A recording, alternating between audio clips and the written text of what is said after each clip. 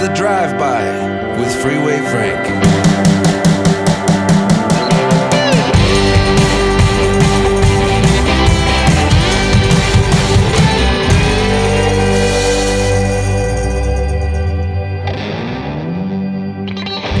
Episode 104 of the Drive-By podcast is on, Thursday edition.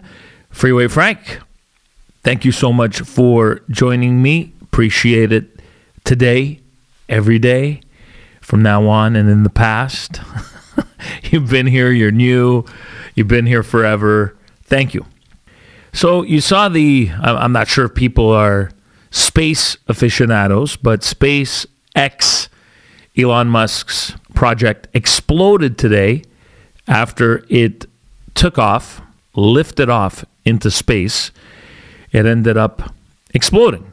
Giant rocket after launching from Texas. So a bit of a setback because this is the biggest, the most giant new rocket made by people in the history of planet Earth. And its first test flight was today, but it exploded minutes after rising from the launch pad, and then it crashed into the Gulf of Mexico. And even before I saw any of the footage, of course there's no one on board, right? It's an unmanned rocket. Even before I saw anything, I went onto Twitter, because Twitter is obviously, it's owned by Elon Musk. And Twitter is, even though I appreciate it for free speech, I appreciate it for everything it does, joining the entire planet together in conversation. Yes, there's people hating on Twitter. Yes, there's a lot of trolls. But the same people who complain about being hated on or ridiculed or mocked on Twitter are the same people then, because I go on and start scrolling, and you could do the same people who attacked Elon Musk for his SpaceX ship exploding. And, right away there were the jokes. I mean, these jokes could write themselves, and I knew it, right? People are going to say the rocket exploded, just like Elon Musk's future or anything he puts together. His Teslas burn up, and his Twitter, he's destroyed that. He's destroyed space exploration. He's basically destroying everything, right? Meanwhile, let's be honest, this guy is doing most and has done more than most people do. What he's done in a day or two or three or in a week or a couple of months or even a year, the more most people do in a lifetime. And he's done a lot. He has. Now, you don't have to like his cars. I personally am annoyed by Teslas. I don't ever see myself, you never say never. You never know in life, right? You might change your mind. But first of all, I don't like the idea of having an electric vehicle and being... Once the electrical grid goes kaput, what's going to happen? You're going to have nowhere to go. And to me, I laugh at the people who own two Teslas or two electric cars. They have no motor vehicles because when the world goes to hell in a handbasket, you're going to have no way to escape. You're going to have no place to go because you'll be depending on that electrical grid. And that's it. And most people haven't thought about that. They're like, God, they love their Teslas, backing up, sounding like spaceships. I hate them. Can't stand them. But I love Elon. Love what he stands for. Love how he trolls. Love everything he tries to do. Can we still say mankind? I'm still saying mankind. Humankind. I'm not saying people kind, like that shithead. He does a lot for the planet. And although I respect them tremendously, I'm not a fan of his vehicles, but I'm not going to shit on the guy because he tried to put together this project, SpaceX project, which minutes after launch, if it even got to that, exploded. And that's it. Back to the drawing board. But that's what he's all about, right? He's about improving technology. He's about understanding it. He's about taking it to the next level, exploration, AI, everything. It's scary to think about where we're headed as a planet and how artificial intelligence will take over. And you already see it taking over. I respect the guy a lot. Doesn't mean I have to like everything he does, but it's the haters. I see all these people, even people like myself, former radio people now doing podcasts, start shitting on Elon Musk and making the jokes and all that. And I really sit back and look at, what are these people doing? Okay, so you're hosting a podcast. Yeah, great. Good for you. That's it? Even me. Yeah, I'll look and say, look, at the end of the day, I've been a broadcaster all my life. But this guy's doing major things for the planet. We all try to do our part, right? But this guy is putting his money where his mouth is. He's the richest person on the planet. He's done a lot of things for the good of humanity. And you can love him or hate him, but the minute something like this goes wrong, you're going to get all these haters going against him. And that's why the world is, so divided, because you have liberals going after conservatives and conservatives so polarized going after liberals. And that's what it's become. That's what these platforms like Twitter have become. It's like hate everywhere. Then you go on there and you see what people are writing, and it just, that's how you start your day. You're looking at this going, oh, here we go again. There's always going to be the trollers. There's always going to be people trashing either side. And look, he's the best at that. Elon Musk is the best at trolling himself. Just look at how he's trolled some media organizations in the last couple of weeks, including CBC and NPR. So there you go. And then, not that I would ever watch The Social, which is Canada's version of The View. A clip comes up of The Social. And to me, it's just like, this is the thing that bothers me about Canadian media and American media is, or where it's headed, and where it was in a better place decades ago. Where it's headed is just garbage. I mean, listen to this. Here's the problem. Twitter is a problem. Elon Musk is a problem, but he's exploiting something that journalists and media outlets can't seem to figure out, which is that journalists can't quit Twitter. Nobody loves Twitter more than journalists. They love it. They love it. So these are our colleagues. This is us. These are our peers. There was a graph that came up, a survey of journalists asking them, hey, it's racist, it's toxic, Elon sucks. Are you going to use Twitter less? What was their response? Journalists, no, we're going to use it more. Yeah, but I don't know that that's the answer. I don't remember her name, Lainey, whatever. She used to write a gossip column. Now she's saying that Elon Musk is bad, is dangerous. Twitter is dangerous. So anything basically that goes against any mainstream media message is dangerous. And that's how they're going to label it to their audience members, who are mostly, by the way, when you look into the Social's audience, you see, who do you see? You see women. You don't see a lot of men in the audience. You see a lot of women in there. It's a very left-wing show. And the same way they panic and label people who are on the right side of the conversation, meaning conservatism, they do the same thing. What's dangerous here is people that, like them, that have no balanced conversation. I don't remember the last time, not that I watched that show, but they ever have somebody else on the other side disputing what they're saying, debating what they're saying. This is not a debate. These shows should be. That's what it is, right? The View, The Social, having different views. I remember back in the day, it used to have different views. They all seem to be pretty much on the same side. And it's boring, and they seem to be like a propaganda arm for left-wing media. And that seem to be, they are. This is the kind of stuff that you're seeing. Elon Musk is bad. Why? Because Elon Musk comes out and labels CBC, 69% government-funded media, or NPR in the United States, the equivalent pretty much of CBC, and labels them government-funded. They are. This is not a secret. They've been like that forever. And it's because of the fact that they feel that Elon Musk, he purchased Twitter. He now seems to be messing with people on Twitter, which is exactly what he's doing. That's a bad thing. When a billionaire is messing with Canadian politics, American politics, it's a bad thing. That's what they say. Well, no, because people will always be influenced by the people saying it's a bad thing and by the people who are doing the supposed bad thing, like Elon Musk.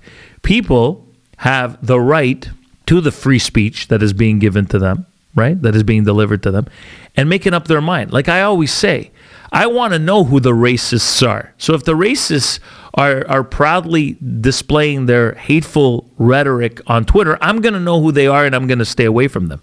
Sometimes you don't know that. You're living in your neighborhood. People have their front door closed. A lot of people not as amicable as they were in the past. You don't know who the racists are in your neighborhood until you start speaking to them, breaking bread, spending some time. You don't know where they are.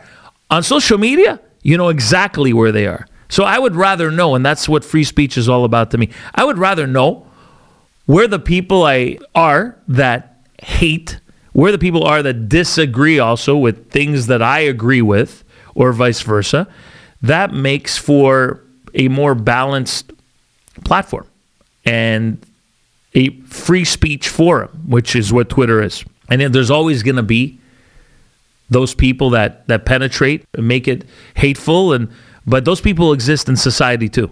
So the only difference is it's just a bigger platform for the world to be signed into at the same time, basically at the same time, and having this worldwide conversation on Twitter. In the past, it was a lot different. We would hear them maybe talking about it at a bar, 2 or 3 people at a time, or maybe somebody with a microphone in front of 200-300 people, whatever the case is, or somebody would say something.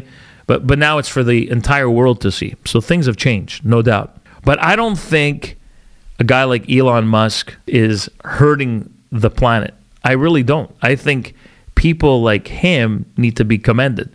Brains like him, intellectuals, Jordan Peterson, having the conversations that Jordan Peterson have. We need those conversations.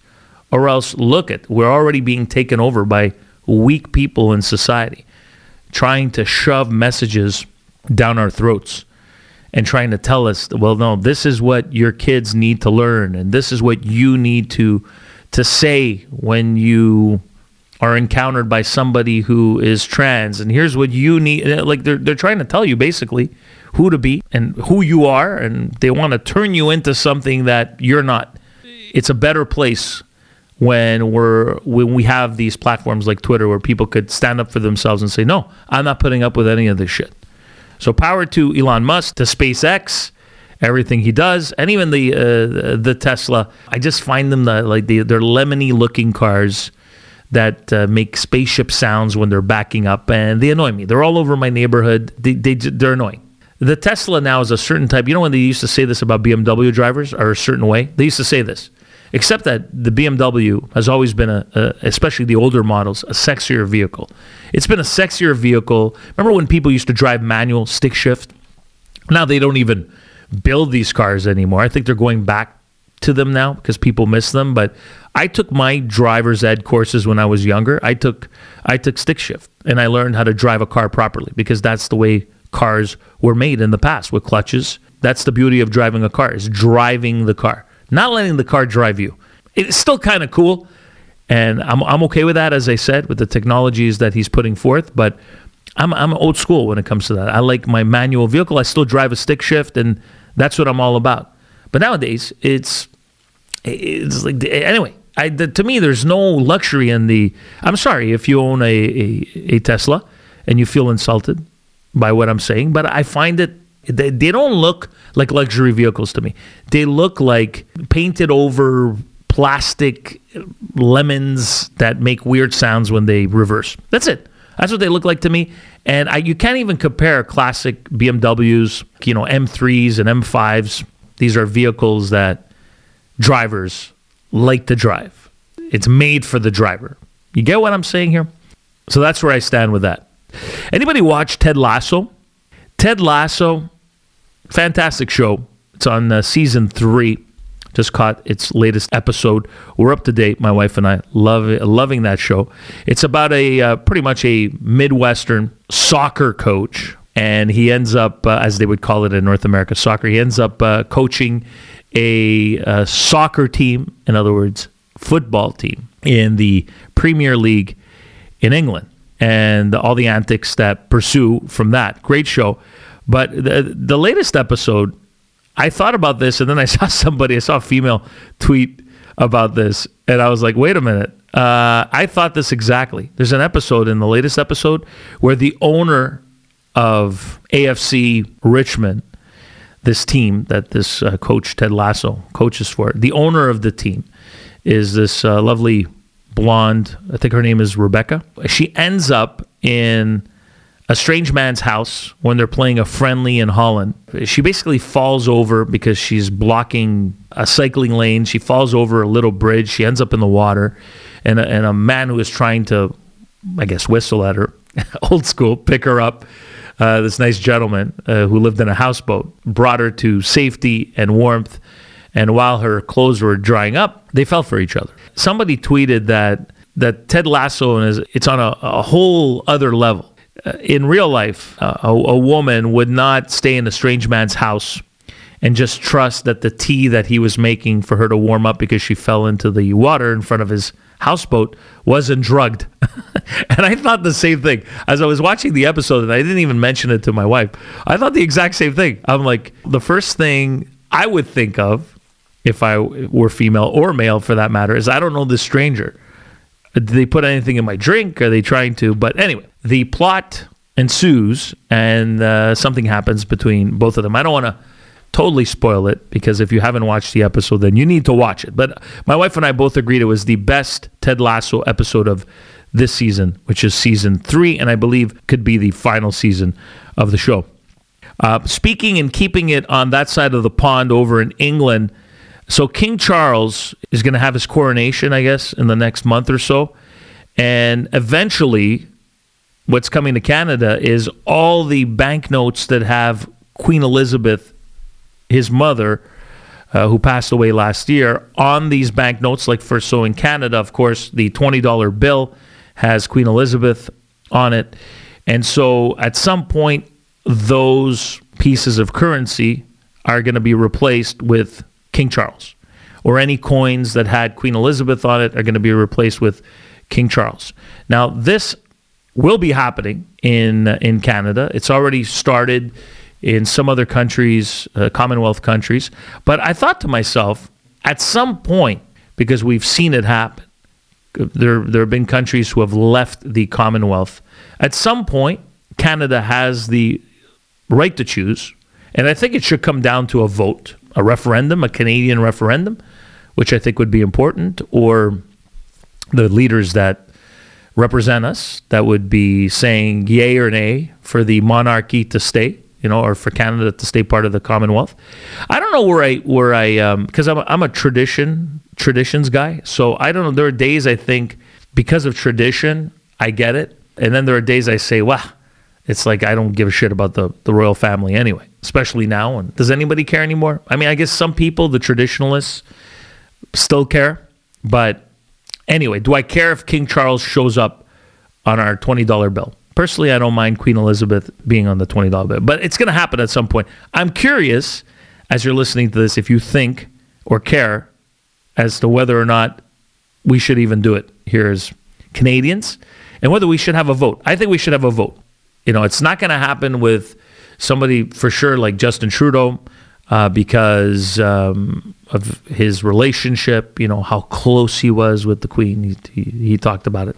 As a matter of fact, when the Queen passed away, he was talking about himself, always putting himself into the conversation first, no matter what he talks about. Who knows? But I don't think the Conservatives or Pierre Poilievre too would easily dismiss the monarchy either, because it's been a part of Canada and our history forever, since the beginning. So my vote would probably be towards moving on. But if King Charles shows up on the $20 bills, up until the day that money becomes completely digitized and it won't matter anymore, I say, whatever, keep going with the tradition. It's not going to change my life, no doubt about it. Hey, thanks for listening to episode 104 of the Drive By Podcast.